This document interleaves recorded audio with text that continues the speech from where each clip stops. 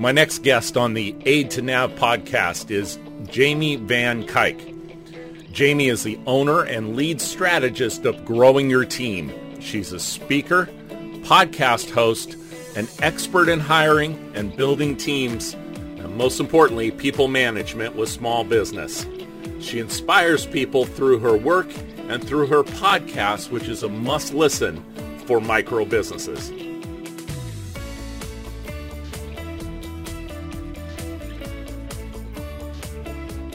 Welcome back to the Aid to Nav podcast. Jamie Van Cuyk, how are you doing today? I'm doing well. How are you? I'm doing absolutely fantastic. You have taken a focus of moving from your corporate world to helping small and micro businesses grow their team and particularly focus on hiring and building out that team. Tell me, how did that come about? Yeah, so it's kind of a path that got me there. The short version is I always knew I wanted to be an entrepreneur, but I didn't really know what I wanted to do. So I went into corporate saying, I'm going to learn everything I can while working from someone else so I can be better once I figure out what type of business I want to run. So did that for years, went down the management path because I said, I can hire someone to do everything else in my business. I'm never going to hire someone to run the business. So I need to learn what it means to be a good leader. Finally, I got up the nerve to leave corporate, started a business with my husband in software development, realized I hated it about 6 months in, and said, what can I do? What can I do that's for me? Because I've wanted to be an entrepreneur for years, not just so I could be my own boss, to do something I was passionate about. And here I was miserable every day. So it took a while for me to figure out, but I realized I loved helping business owners and having conversations with business owners about how to become better in their business. And through everything, I realized that my favorite conversations revolved around building teams and helping business owners become really good managers for the first time in their business. And around that same time, I was identifying that there was a need for that most people, when it came to hiring or becoming stronger leaders, were talking at corporate level or really big small businesses, not the small businesses that are maybe one person hiring their first team member or those who have very small teams. So I identified that there was a need there. And I said, okay, I love helping people in that area. People want the help. Let me jump in and start a business around that. So really that solopreneur or the micro business, they have zero or no experience when it comes to hiring, correct? Exactly. Yeah. Most people start their own business, have never hired someone before, or if they had some experience, they were in a corporate structure where they had so much support, they didn't realize that they didn't know all the parts of it because they had other people guiding them through every step of the way. Or taking care of other portions of the screening. And so what's the biggest mistake that micro or small business makes when it comes to hiring, especially that first or second go around? Yeah. So the biggest mistake I see is people not really knowing what they need when they go to hire. So this is either they haven't really identified what role is going to do the best in their business. So they might go to hire based on what someone else has hired for their business, what someone else has seen success with, and just assume that it's going to make the same difference in their business. Or even if they know roughly what type of position, they haven't figured out how to measure the success of that role within their own business. So therefore, they don't know what to look for when it comes to identifying if someone is a solid candidate or not. Do they sometimes match their own personalities and not hire to what their weaknesses are? Yes, I see that a lot because most of the time when you're hiring for the first time, you're replacing yourself. Even if it's just like a small subset of what you've been doing, you've been doing it and now you need to let someone else do it. So in your mind, you need to hire someone who can do it just like you. So you go and find you versus what your business actually needs. So I also read that you do a little winemaking, home winemaking. Yes, so I do. Talk about winemaking and team building and how similar are they? Well, I would say, oh, that's a good question. I've never been asked that one before. Never thought about that one too much. But I would say for home winemaking, it's a very simple process, but you have to follow the process step by step. Mm. You can't you can't forget something. You can't go back and do it later if you forgot to do something. So you have your process you need to follow. And when it comes to building a team, it's very similar. You have to start from, I guess, the ground up, the basic ingredients of what you need, and then add those ingredients into the mixture as you go along. And so I guess that would be somewhere where it's similar is you have to follow the process. You can't really just wing it, because when you wing it, you never know what the outcome's going to be. And chances are with winemaking, if you just wing it, it's probably not going to taste very good. And with hiring, if you just wing it, you're probably going to end up with a team member that's not the right fit. It's clean up afterwards. It's flat. It's a different portion with that, those are some of the subtle mistakes that those small business, micro business owners can make because they miss a key component of it. I know in my real estate background, we were very much taught to go 3 deep and then 3 deep on references. So go your 3 references that you have, but then go 3 to each one, and you're stopping thinking, how am I going to contact 9 different people about this individual? But it's the 8th or 9th person where you really start to get the true story. Right. If you think about with references, sometimes I tell people you're going to waste your time calling references, because the fact that who are people going to put down as references? The ones that are going to be their biggest cheerleaders. Mm-hmm. They're not going to put someone down as a reference that's then going to say, no, you shouldn't hire this person. So yeah, that's a good strategy. It's like, don't just stop there, keep digging, because those first ones, they're not going to tell you what you really need to know. Well, we're going to have a link to your podcast, and I know episode 9, you're not going to remember exactly what you had in the episode, but I know you're consistent in what you're talking about. Stop thinking of hiring as an expense and start looking at it as an investment or a return on investment. Touch upon that a little bit more. Yes. So when people think of hiring, the first thing they think of is what they have to pay that person. And there's no sugarcoating it. Having team members can be expensive. For many businesses as they grow, paying team members is their number one expense. With some companies, inventory and stuff will compete with that. But outside of that, paying your team members is typically your highest expense. So that's what we think of. We say, oh my goodness, I have all this money going out. What am I getting back? And so the way I like to look at it, and the way I teach all my clients to look at it, is yes, you have this money going out, but you should have something coming back because of it. And typically the way we look at that is, what is the financial ROI of every team member that you hire? So there really should be either directly or indirectly money coming into your business because you have that person, and money that's coming into your business in addition to the money that you were making before that person came on. So if you're hiring someone, let's say in a sales position, they should be bringing in more money to your business than you're paying them out. Mm-hmm. And that should be more money than what you were making before. So if you're paying them, let's just say you're paying someone $50,000 a year, they should be bringing in more than that into your business. So that in a sense, they're paying for themselves. Mm-hmm. And for the other positions, let's say for an admin position, they're freeing up your time, or as your business grows, someone else's time, so you can bring in that additional revenue, because they're doing all the back end work that was typically taking your time but producing no ROI financially. And this usually doesn't mean in a small business that you get to take that time off. It's you reapplying the time to do more of the dollar generating activities. And small business owners and entrepreneurs are very good at avoiding what they really should be doing sometimes, and what is the dollar productive activity. So now I brought somebody on to answer the phones, etc. But are you then taking that time and shifting it towards dollar productive activities? Very important. Right. Yes, yeah. It is very important.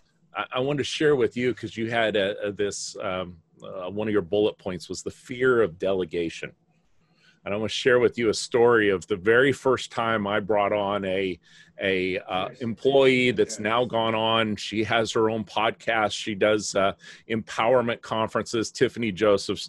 The very first contract file that I went to hand Tiffany, I kid you not, I was physically shaking, and I had to wait for her to. Now, this is a buyer contract in a real estate transaction.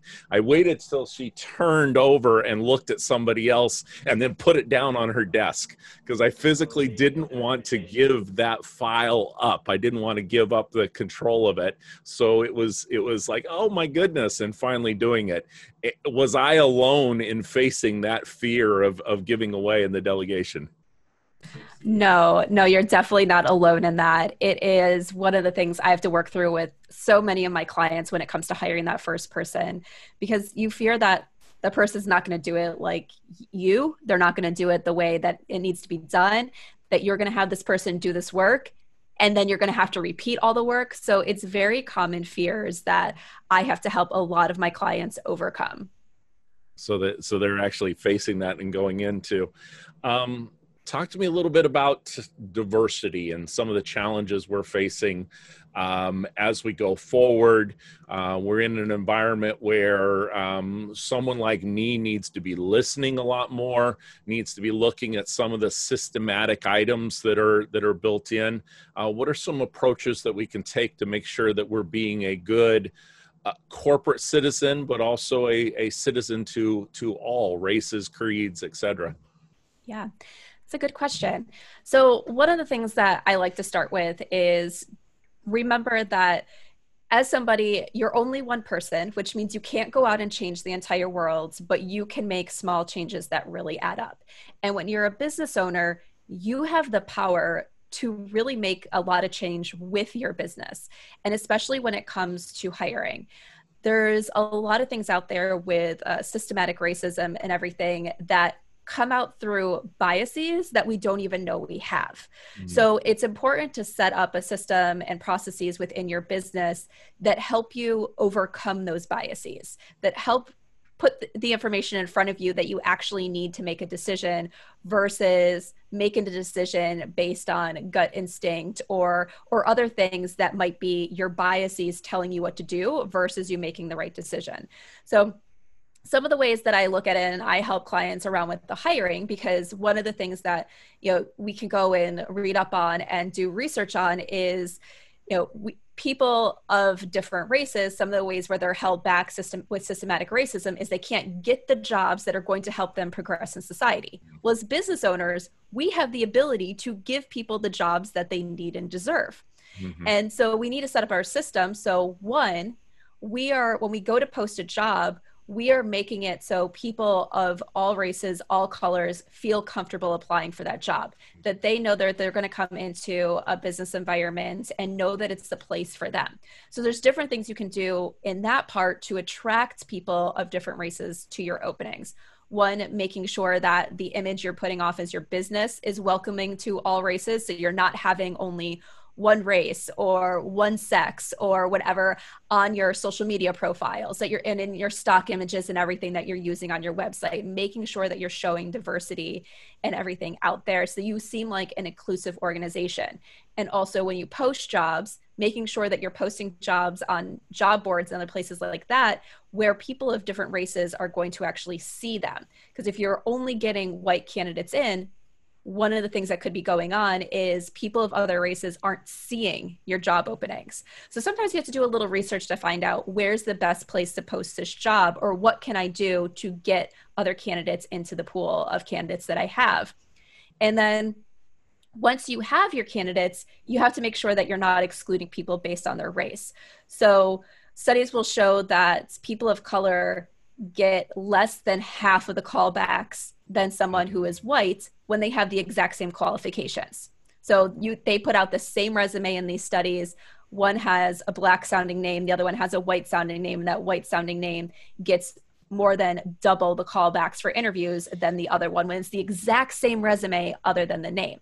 So we want to make sure that we're setting things up in a way where we're not pulling in those biases. So what I always say is prepare for how you're going to review resumes. And I typically say you look for 3 must-have criteria. And so, for example, if you're hiring someone to answer your phones, you want to know that they've had some sort of customer service background. Mm-hmm. If you're hiring someone in a management position, you want to make sure they've had some sort of leadership experience in the past. So you figure out what those must 3 things are, and you say if someone has these on their resume, they get an interview. If they don't get an interview. If they have some of them, you put them in that maybe category where you come back to them later. So that way you're not really getting into these feelings of whether they're qualified or not for that interview.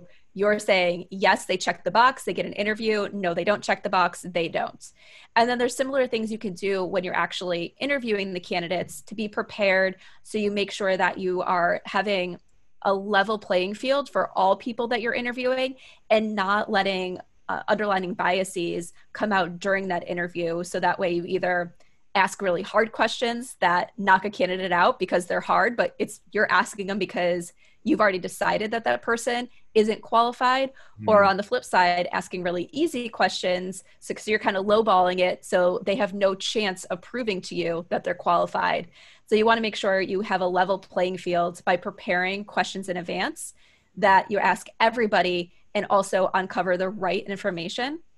So that way you can actually tell if someone can do the job versus then once again, leaving it to feelings and biases of whether they can do a job. If 2020 had that hidden camera, or 60 Minutes had that hidden camera, and they looked through your 5 interviews, would you be consistent on the interviews? And we're caught up right now at the time of this recording with, rightly so, Black Lives Matter. Until this conversation also goes to females and the way females are treated, I'm going to continue to do that. I've been an advocate of that in auto racing as well, is until there's opportunities for women and minorities to be in all the seats, or not all the seats, but in the seats, then we're going to continue to keep beating the drum. So I love the way that you're putting that and being consistent. It's never an issue till it's an issue as a small business owner or an employer, and until somebody makes a complaint. If you're able to show, hey, I asked these consistent questions, I did a consistent review, I looked at consistent sources, you have a fighting chance of being able to answer that. And it's the right way to run a business. Right. And to add on that, one of the things I always say when it comes to diversity training and businesses really paying attention to this, normally it's reactive versus proactive. So even in larger corporate companies, diversity training normally happens because there was a problem, because someone's saying, I feel like I was racially profiled in an interview, or when it comes to sexism, because a woman stands up to say this happened. So we really, as small business owners, have the responsibility of kind of flipping the switch and from the ground up, building our businesses right and being conscious to the fact that we need to be a diverse business and building our businesses that way instead of waiting for something to happen. Yeah. And back to my real estate parts of, okay, you got sent to the fair housing classes or whatever. Now take care of that beforehand and look at your processes and go through it. That's great advice. And your episode on that was very much, I could tell that you'd taken a lot of information in. It was not reactive. It was, okay, let's really look at what the foundation of these issues are and go through. So what is kind of the path that you walk a small business through? If they first get in contact with you and they're talking about, I really think I need to bring somebody on, what's kind of that process that they work through with you? Yeah. So when it comes to hiring, the first thing that we go through is identifying, do you actually need to hire? So if you're sitting there and saying, I think I need to hire, I'm going to walk you through the questions and scenarios to say, okay, do you need to hire, or is there something else going on in your business? And for some people, the answer is yes, you need to hire. For other people, it's you might eventually need help, but you're not quite there yet. Here's the signals we're going to look for to say, yes, it's now the time to hire. Or here's the things we need to fix before you hire. Because if you don't have some of your systems and processes and everything in place, you can hire someone and things are going to be so chaotic and such a mess that you're going to fail with having that team member. And it's not because you don't need them, it's because you didn't have everything prepared and in place beforehand. Mm. So once we identify if someone needs to hire, then we move into saying, what exactly does that role look like?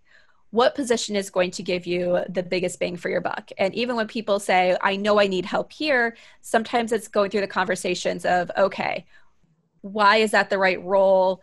Sometimes we're having conversations of, you think you need to hire for X, Y, and Z. Well, Z is really out of left field.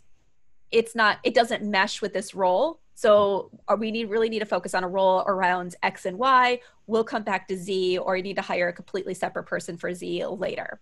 So it's really defining that role. So we make sure that we're bringing in someone who is actually going to make a good positive impact on the company, that your goals are going to be achieved because you have this person. So figuring out what does this success look like for that role, so that way we know how to find the right person. So once we have all that figured out, for the most part, I take things over from there. So I use all that information that I uncovered of what does the role look like in those conversations, also finding out what really matters to the business owner. Like I always say, I've had multiple clients tell me, I feel like I'm describing a unicorn, or this isn't possible when it comes to hiring. And I always say, just tell it to me anyway. Give me everything. Tell me what you want, describe that unicorn. And I'll figure out a way to find that unicorn, or I'll figure out a way to tell you, okay, that unicorn's not possible. But if you don't tell me, I can't help get you what you really want. So all that information that they tell me about what they want, their business, I take that and put together the job posting. So put together a job posting that tells the right candidate, this is the job for you. You want to work here. You need to apply. I also put together what they need to look for when they're reviewing resumes. So as we talked about with some of the diversity, having those 3 must-have criteria when you're reviewing resumes. So I tell my clients, these are the 3 things that a candidate must have. So I tell them exactly what to look for, and for some of it, how to find it, because we're not necessarily looking for, were they in this job title in the past? It says, did they do this type of work in the past? It might not be as obvious, so here are some ways of how to find it. Or here's the type of roles to look for that signify that someone has done this type of work in the past. So really telling them what to look for. I then also write up their interview rounds of questions. So telling them, okay, based on what you told me was important, here's what you need to ask in this interview, which is typically a first phone screen. And then when you bring them in for an in-person interview, here's what you should ask for this interview. Here's how you decide if someone's qualified, because you're asking the right questions, uncovering the right information. So that way we're not wasting our time asking questions that don't tell us anything that we need to know. Like, I once had a client who wanted to ask, I think it was like 4 of those, like, let's see how you think outside the box questions. And I was like, why are we asking these? And their response was, I think they're fun questions. And I'm like, okay, I'll allow you 1, maybe to gauge their personality or their innovative thinking. I was like, but no more than 1, because then you're just wasting time. We need to uncover other things during the interview. And so once we get that stuff all together, my clients either then execute it on their own or with me by their side, or I actually act as the talent acquisition manager, and my company does the reviewing of the resumes and the initial phone screens. So we hand them the top candidates, and then they interview those candidates and make their final decision. I'm sure it doesn't stop there as well, because putting them into the position and saying, here's your phone, here's your desk, good luck, doesn't do either party any good. So having that 90-day, 100-day, 180-day plan that they can hit the ground running is just as important. You do a lot of that with the identifying up front, but talk about that process as well. Yeah. So with clients, onboarding is very important. Is, I always say you can't just bring someone in and expect them to be able to do their job well. Even if they've done the exact same job for someone else, you need to teach them what it means to do the job well for you. So we do create onboarding plans and guide them through the onboarding process as well, making sure the business owner understands that onboarding isn't just one day. Training doesn't take one day. It doesn't take 1 week. Typically, it's a longer process to really help that new hire feel a part of the company, and also make sure they fully understand what it means to do the job well. and all that stuff, and setting up that business owner and manager for success as well, saying, okay, at the end of 90 days, this is what the new hire needs to accomplish. These are your goals. Okay, now let's go back 60 days. What should they accomplish by 60 days in order to reach those 90-day goals? All right, now let's go back once more. What do they need to accomplish by the end of the first 30 days so that way they can reach the 60-day goals and so they can reach the 90-day goals? So it's all this progression plan, so that way, hopefully by the end of 90 days, this new hire is really part of the organization and knows how to do their job well. In some positions, it moves a little faster than that. Other positions, it does take longer than 90 days. But just helping them understand that it's this whole progress of getting this team member up to speed, and it's not an overnight success. And us as entrepreneurs, we want it now. But yet when we look at ourselves, it took us a longer period to get there. So you're not only helping micro business owners, you are one yourself. Yes. So for the next 12 months to be successful, blank has to happen in your own business. Oh,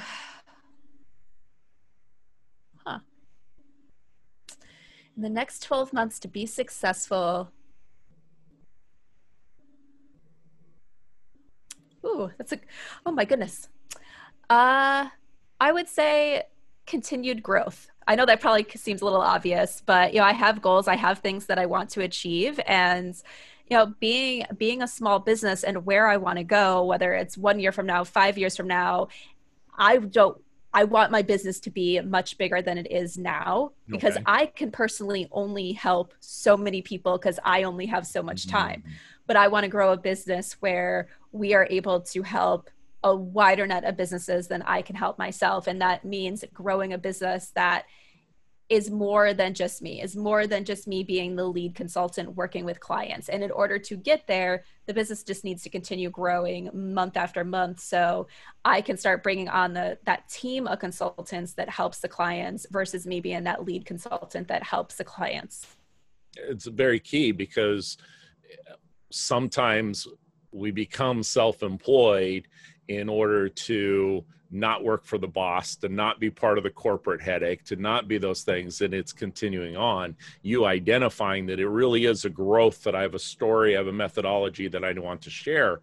That's very important to look at. And no matter what's going on in the world or the economy, it still is looking at, am I making the right decisions and right things to do for growth?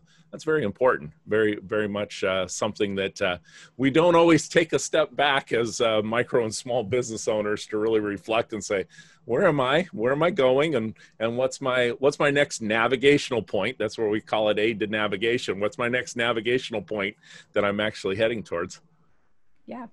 It's important to focus on that, but it's also important to look back. So there are some months where I'm like, okay, I need to do X amount to reach this month's goal. But then I'm like, okay, it's also important to look back and say, what have I done versus last month's goal? If I didn't hit this month's goal, but I still did more than last month, okay, I'm on the right path to get there. So it's like looking at the successes and not just, am I at the finish line yet? Yeah. Well, Jamie, absolutely fantastic to get to share your message, get to know you a bit. For folks to know that there's a resource out there if they're a smaller micro business to talk through. We'll have all your contact information on our blog, aidtonav.com, and also we'll have this on YouTube so people can subscribe, but they'll also be able to click the links there. And for those of you listening, we're on all of the major players, so hit subscribe, go on over, tune into Jamie's podcast as well. And until next time, make it a great day. Thank you so much for having me. Thank you so much.